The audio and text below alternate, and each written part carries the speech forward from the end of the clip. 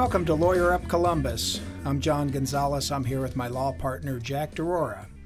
For a while, it was just us in the office over a cup of coffee talking about the news of the day. With social justice issues dominating the news, our focus became, how do we, as lawyers, make a difference? Jack, one of the many issues today is the critical race theory discussion, and I'm embarrassed to admit that until recently I had no idea what critical race theory was. Now remember, and I think you know this, I got my college degree in education, taught fourth grade before law school, and it was never a part of the curriculum that I taught or that I learned. You and I both went through law school, and again, I'd never heard of critical race theory. When did you first hear of it?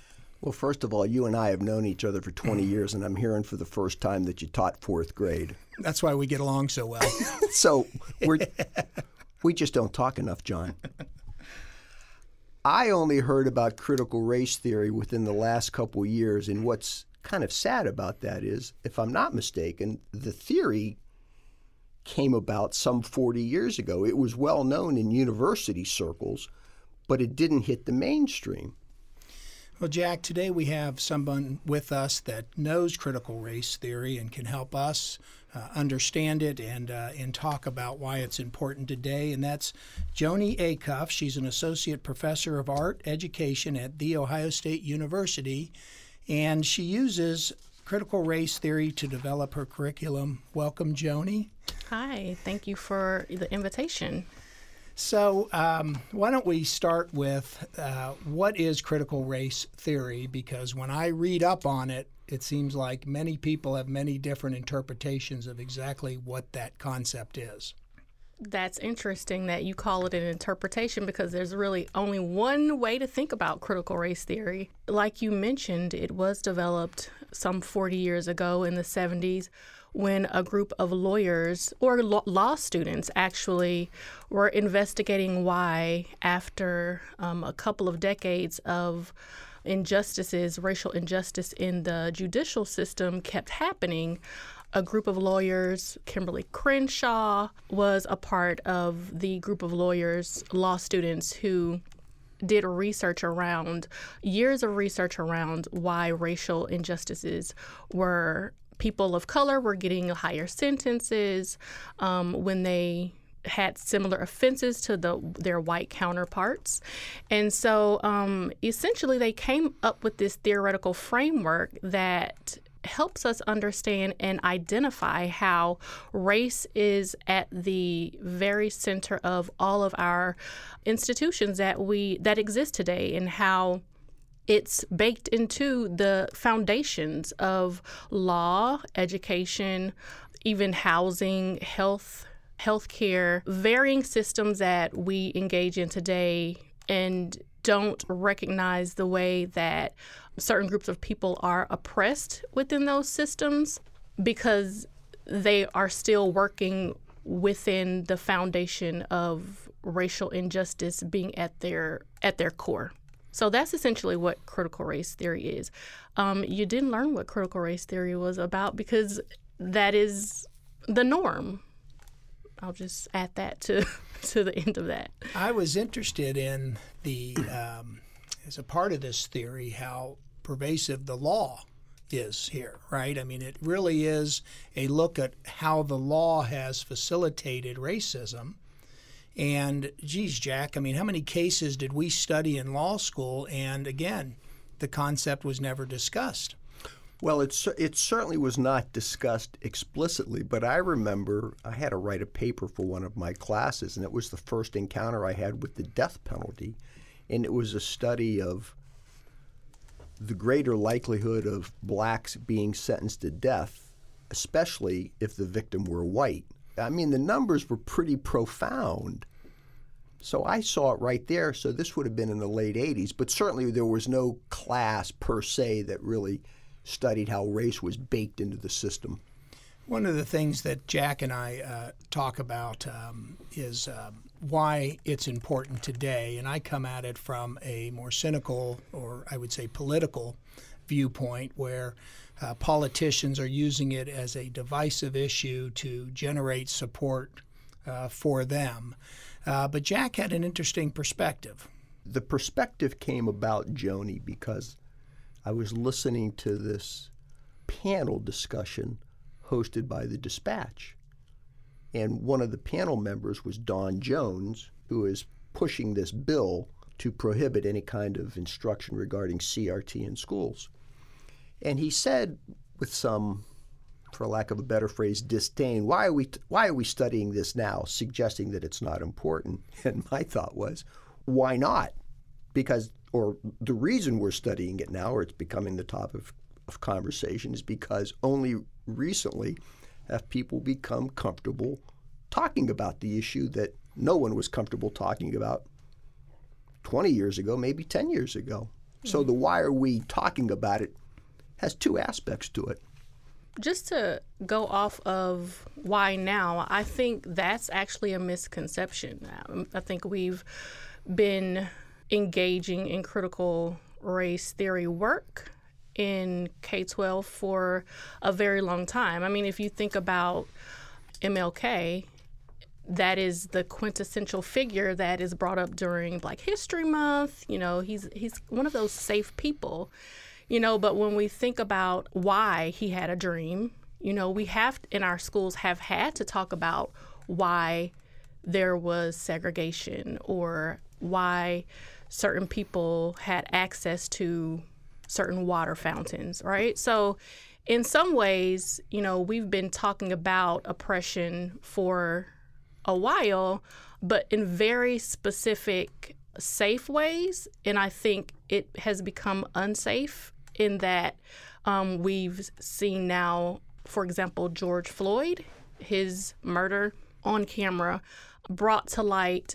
or allowed us to speak more loudly about those unsafe experiences versus it being couched in history that is often removed from what we go through on a day-to-day basis. So we see like the MLKs, we see the Rosa Parks in our schools as something that happened a while ago versus like this is actually still happening today. And I think that fear of how to identify where history is still present today is a scary thing and has initiated that bill. I think what you're saying is the whole discussion today is a little bit more in your face. Here's what's really going on, as opposed to here are these inequities that happened in the past. Gee, sorry, we weren't there then, so we can talk about it safely. Right. Well, the way I look at it too is, and I know anecdotally, I've experienced the structural racism in growing up. I'll give you an example. In 1977, when the Columbus schools were desegregated, I was just entering ninth grade, and I went to Beechcroft High School, which was a brand new school then. I think it might have been the first year it was open. And Judge Duncan ruled that the schools needed to desegregate because the system in place, the structural system in the Columbus Public Schools, segregated African Americans and whites. Now, having experienced that, it's now, 40 years later that I understand that this was, this critical race theory explains why that was necessary at the time. And probably if we think about it, Jack, there's example after example of that we've experienced what this theory is telling us has been happening. And now I think I'm starting to understand it from an intellectual standpoint that, yeah, that's what's going on. Joni, I presume that you would say, well, we need to take the next step. It's happened. We now have a theory that describes it that people are understanding. So what do we do now that we all understand it? Well, I'm not sure people actually understand it. You know what? I'm right behind you on that one. So don't hesitate to say that. I mean, I think the critical race theory discourse that has been happening in mass media is actually misinformed and being used as a tool for maintaining power in systems that we as a people, and I say people of color and our allies and accomplices, are trying to deconstruct and destabilize. We have more to do to educate people. Yeah. I like that. I like it. Jack had brought this bill to my attention that the Ohio legislature is trying to get through. And as I read it, I just can't understand why they're spending any time calling this some response to critical race theory. It seems to me it's disconnected to what this bill actually says. Yeah. I think this bill is actually a response to white fragility versus it actually being about critical race theory. I mean, there's a lot in the bill, actually. But there's nothing in the bill that I feel can impact our educators in continuing to do the work that they are doing, partly because when we think about whether or not our educators talk about race, I mean, you, John, talked about you not learning about critical race theory.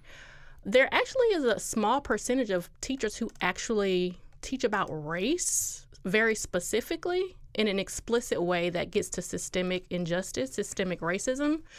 So, for example, I teach art education pre-service teachers. In my course, I teach about critical pedagogies, which are founded, for me, the way I approach the class, critical race theory is at the center. So I teach them about race first, that is a social construction, and then we go through different pedagogies like critical multiculturalism, culturally relevant pedagogy.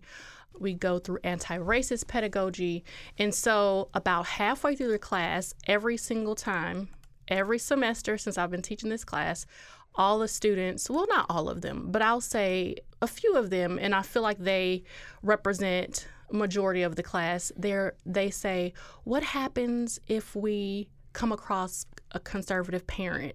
Or what happens, I've never learned about this in school, and they're in their 20s. So when we think about, what has been happening and what this bill is actually going to stop, there's not much is going to stop anyway, because a lot of the teachers haven't actually been getting into systemic. They've been getting into like MLK, that kind of surface, everyone is equal, we are all humans, versus, slavery is the bedrock of the United States, and that push for economic power exists in all of our systems. That doesn't necessarily go along with MLK, while, MLK and I'm just using I love MLK, but I'm just using it as an example because that is all my student teachers are able to identify and put a finger on as far as talking about race. And so I think the bill actually elevates the need for this type, like an educational insurgence at this point, to like push more. Mm-hmm. Because I recently listened to Kimberly Crenshaw actually on a podcast, on a panel, and she talked about less than 10% of teachers actually even really talk about race in the classroom. So I don't know how effective this bill will be as far as doing any less, but I feel like it can make us do more, actually, and build teacher coalitions and people doing groundwork, grassroots movements to try to push up against this. Well, if I'm hearing you correctly, you're saying this bill prohibits activities that really don't exist within most classrooms. I mean, who in K-12 do you learn about meritocracy? No. Well, you don't. In K-12, do you learn about white guilt and white privilege? No. So that's actually kind of not happening.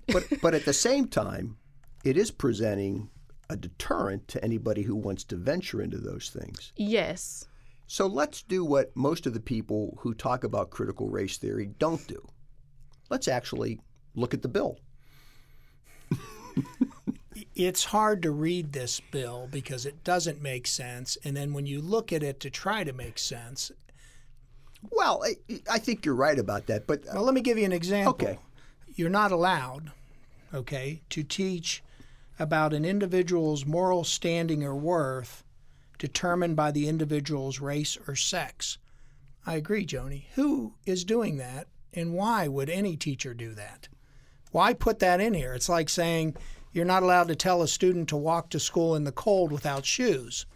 We don't need that in a bill in our legislature, right? I think that is the point, that we need to recognize that that's not happening. And what is this bill really attempting to do? That means it has an ulterior motive that is not actually connected to K-12 education. So what I think we need to dig deep into what it is really a response to. And I think it's the larger goal to possibly, I'll say after George Floyd, I feel like a lot of teachers were now interested in these things. And so the identification of the interest, I think, made this bill come to the forefront, because teachers may now want to teach about these specific things. So they're kind of trying to get ahead of what they think might come and the power that they think they might lose in students actually learning these things in K-12.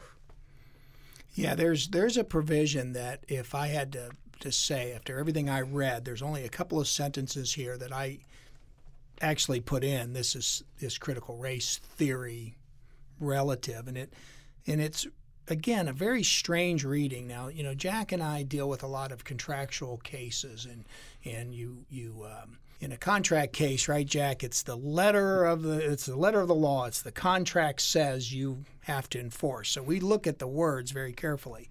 No teacher shall be required by a policy of any state agency to affirm a belief. So the teacher can't be required to affirm a belief in the systemic nature of racism.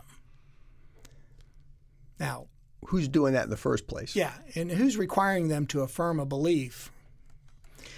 But I agree. There's something underlying this where somebody wants to use this language to their benefit. I think it's let me point you to a couple examples that do that. There's one provision that says you cannot teach that an individual, by virtue of the individual's race or sex, bears responsibility for actions committed in the past by members of the same race or sex. In other words, you can't say white America helped embed racial animus within the various systems. That's what it's saying, I think, and that's what's offensive to me. You can't go back and explain history as it is. And what's one more perverse aspect about this? So I'm listening to Representative Jones in this panel, and he says, I don't want to teach kids how to think. I want to give them the facts, and I want them to choose. Well, I'm thinking that's a noble attitude. That's all it is. But then he's telling teachers what they can't do. So he's trying to have it both ways. Well, I think what you read, it brought a couple of things to mind. When we think about racism and we think about white people and whiteness, there are two different things. White people and whiteness are two different things. Whiteness is an ideology. It is the idea that white is normal and everything outside of that is measured against it, right?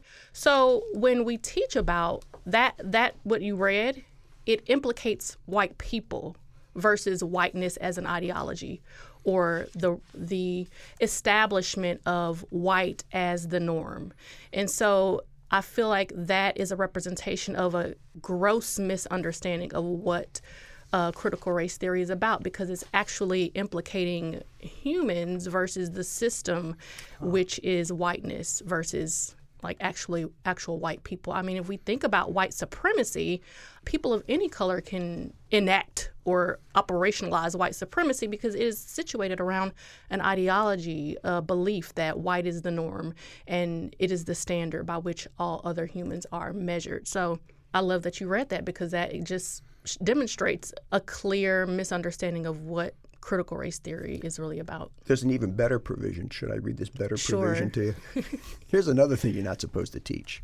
With respect to their relationship to American values, slavery and racism or anything other than deviations from, betrayals of, or failures to live up to the authentic founding principles of the United States, which include liberty and equality. I'm thinking, wait a minute. the gents that wrote the Declaration of Independence and the Constitution, many of them were slaveholders. So you can't say that that was a deviation from what they were doing, that there were inconsistencies there between their word and their actions. And when we think about the laws that are about equality, we also have to remember that Black people were not considered human. And so they weren't even considered in that wording of equality as it relates to humans. I keep going back to Jack, to our training as lawyers and thinking about the structural racism in the law. And there's so many examples that now when you think about critical race theory, they jump out to me. For example, if you're picking a jury in any case, civil or criminal, but mostly in the criminal cases is where the law is developed, you can usually exclude anybody you want as the lawyer. You oftentimes don't even have to give any reason at all. You get these, they call them peremptory challenges. But in a case where lawyers were excluding Black people off of a jury and there's a Black defendant, the law developed to stop that structural racism and said, if you're going to do that, you have to have an excuse that is neutral. Now, of course, it didn't take long for lawyers to come up with neutral excuses, but the case law developed to look beyond that and see what was going on. But that was huge because prosecutors used that ability to win cases by having a jury not of the person's peers at all. And were dumb enough to make notes about it that later were discovered. The other example I think of is Jack and I both do real estate law, and racism in that area is and was prevalent. The government was involved in it. They did something called redlining, and they would not give loans in certain areas of town where poor people live, predominantly Black people.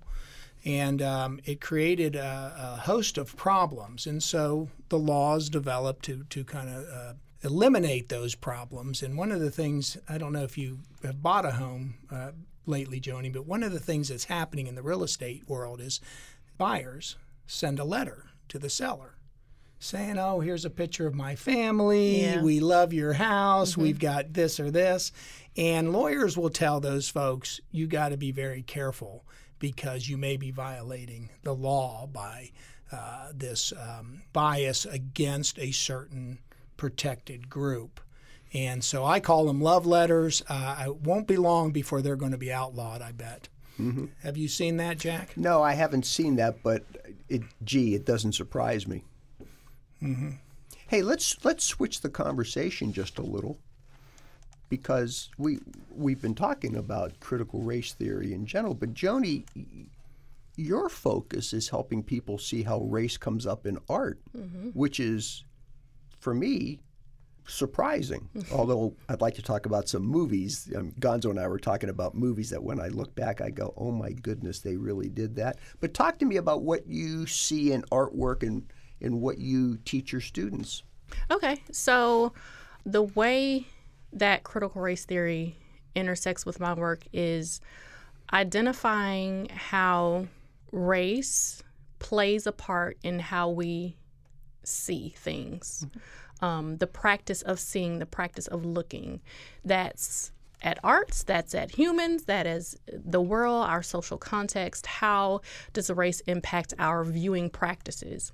And so race actually is visually mediated. Like, we understand race by looking at someone's skin color, identifying them, and placing our socialized beliefs upon them that we've been taught to understand through use of mass media, visual culture, et cetera, et cetera. So my job, what I've taken on, is making sure my students have that literacy, have that visual racial literacy, is what me and my colleague have kind of coined this phrase, visual racial literacy, and it comes out of... I like it. You like that? Yeah, I do. Visual racial literacy. But, it comes out of a scholar, Gunier's work on racial literacy, which is the ability to read and understand racial events when race is at the center of them, right? So we can identify that race is a part of this experience. We can identify that, see that.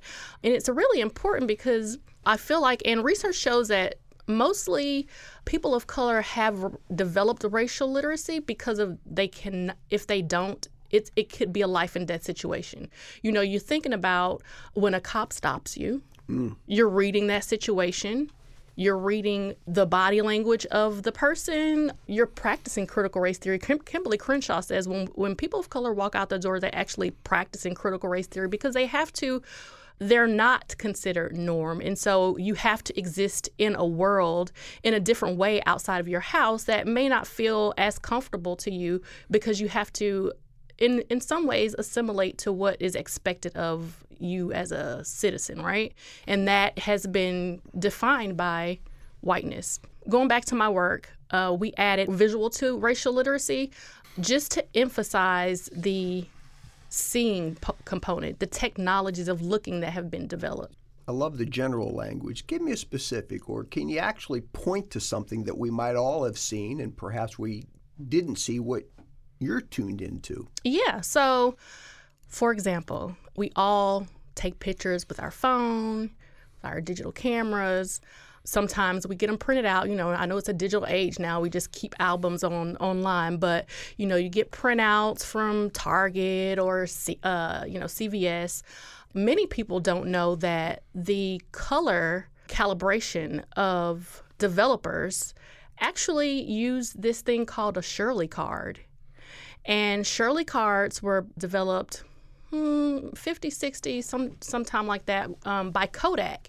And it's a little small card that calibrates the color photos, and it's actually a picture of a white woman, and her name was Shirley. And so her skin tone is the foundational color that all other colors on your color digital prints actually turn out to be. So her skin color was the norm. It was the standard. It actually said normal on the Shirley card. And so when you take a picture, even to this day, if you even go in Photoshop, there's a base, like you start at one color, and that color is aligned with white people's skin tones, and you move up or down from there. So that's one example of how, you know, race is embedded in the way that we see things, even from the pictures that we take on our phones. So white was sort of the base from which everything else was contrasted, so to speak. Yeah.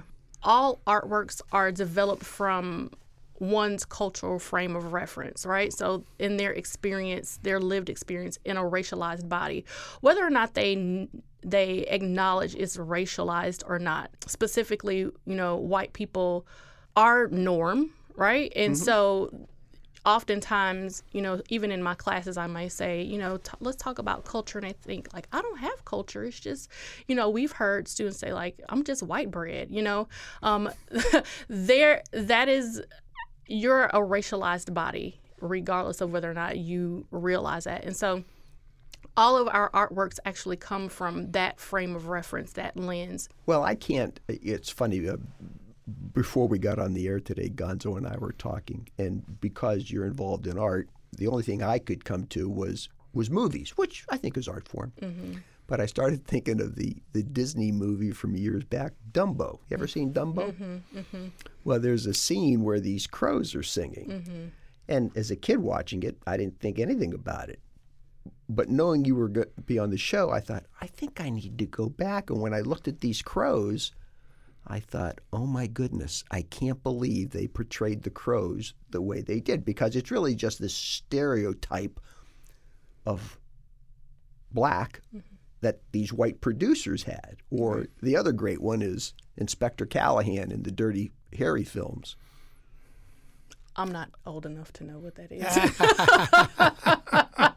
But I do know Dumbo. Well, Inspector Callahan, this is Clint Eastwood. The bottom line is he's a police officer in San Francisco. There must have been more than one movie, but he must kill in this one scene 6 men, all, you know, within 2 minutes. Well, they're all black, and they're configured a certain way, and I thought, wow, I didn't really notice 20 years ago when I first saw this the way I'm looking at it now, but I thought, I think this is what Joni's talking about. Yeah, and tropes, you're talking about tropes being developed, which is a tool for us to immediately identify and understand a person. In a movie, unfortunately, those tropes actually seep out into how we understand people in society. But the most impacted by those tropes are people of color, because writ large, we see people of color as a group where white people are actually allowed to be individuals. You know, when we point to even things like 9/11, after that, Muslims were all bad. All bad. I think not till recently when you would have a white male do a mass shooting, it was him. He had mental health issues. He had a bad day. It's never the whole race and gender of white males are not gathered into one group. White people have a bad habit, when we talk about black people, of identifying them by their race. So if I were to say, hey, that's my law partner Gonzo, but it wouldn't be unusual for a person to say, oh, you know that lawyer Joe, the black guy I introduced you to? Mm-hmm. That's what white people do. Well, that's what everybody does. That's what we've been socialized to do. You know, there's an identifier outside of who the person is. You know, scholars call it hyphenated identities. I haven't heard that before. Yeah, like African American, Asian American, Mexican American. But when we talk about white people, it's just American. It's not white American. Have you ever heard the terms white passing? Yes. So I was told that I'm white passing because I'm Hispanic, but I obviously am white and older and I look white.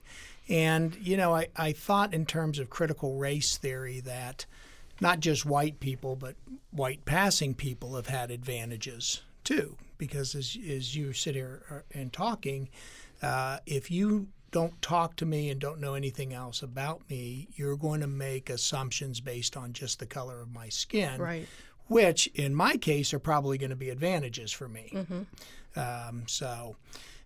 When we were thinking about critical race theory, I started thinking about the advantages to white people. We've been talking about the disadvantages to minorities and black people, but there's been a lot of advantages on the other side of it.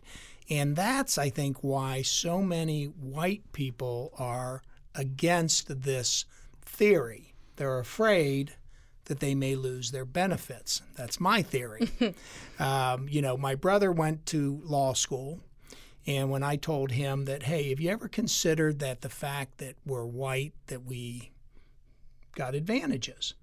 And he took offense to that because everything he's done, he's worked for. And I said, look, I'm not trying to tell you that that's not important, but you can't tell me that we didn't have some advantage. And that part of it seems to get stuck, trying to get past that. That makes me think of this video that I show my students. A woman, she's done race work for a long time. Her first name is Jane. I cannot remember her last name. I'm not great with names. But I show her about a 45-minute clip of her, and she is in a room full of white people, and she's white, and she says, I want you to stand up if you are okay, if you would walk out of here today and would be okay with being treated the way that people of color have been treated in this country. Stand up. And she was like, I know, maybe you don't hear me. Stand up if you think you would be okay with being treated as people of color have been treated in this country, and no one stands up. And the point is, while you may not know the language, you may not know what it's called, you know and feel that there's a difference in the way that people of color have been treated and white people have been treated, and you don't want it for yourself, you know? So why would you dismiss any pushback from a population not wanting to be treated like that? And my students, you know, their jaws drop like, that's so true. Like, you don't have to be an academic. You don't have to know critical race theory. You don't have to know the discourse to know and feel that there's a difference. You might not be able to name it, but we have to come to terms with at least acknowledging that there's a difference. Otherwise, you're just practicing willful ignorance. Well, I agree with you, but I think your comment, Gonzo, hit to the subject that we're grappling to really get our hands on. Because another aspect of what you're talking about with your brother is people say, well, what's that got to do with me? I didn't create the system. Mm-hmm. So they're trying to distance themselves as opposed to saying, well, maybe nobody wants to say, well, maybe I have responsibility for fixing the system. Mm-hmm. There's that reluctance to do that. So then that begs the question, why is there reluctance? Mm-hmm. And maybe that ties into subconsciously, could I lose out in the deal? Yeah. I don't know, but it's you're right. What a great question that woman asked. Mm-hmm. That should be a wake-up call. Yeah. Can I jump on that? Scholar Isabel Wilkerson, she has a book called Caste. And in her book, she talks about inheriting this. Like, we inherited a house. The house foundations are, cracked. It's coming down. The walls are coming down. We inherited it, but we have a responsibility to build it back up.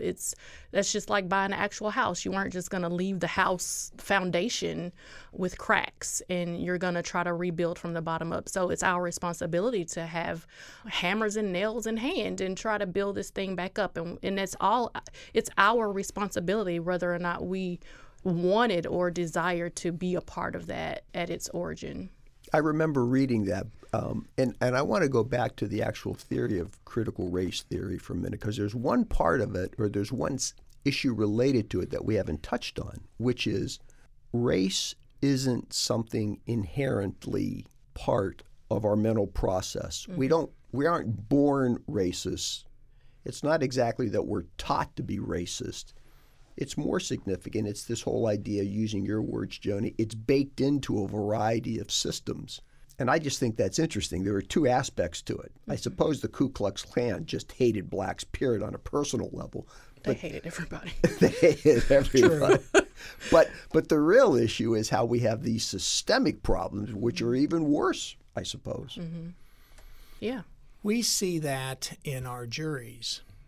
All across the state. And, Ohio, you would think that we're all kind of have the same common, I don't know what you want to call it, values and morals, across the state. But you get into the smaller counties and you see things that you wouldn't see in the more progressive counties and the larger ones.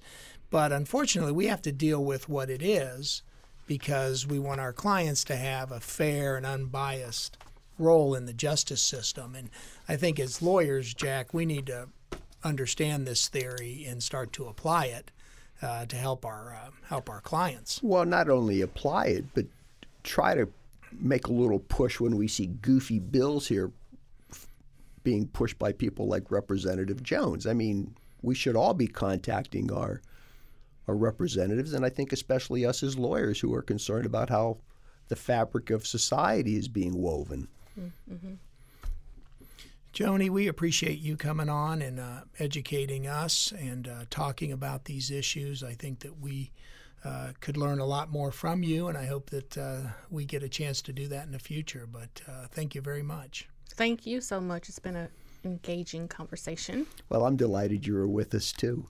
Hey, we'll be back in a couple weeks. We'll be talking about a subject that's been in the news a lot lately, which is the perils and inequities of our bail system.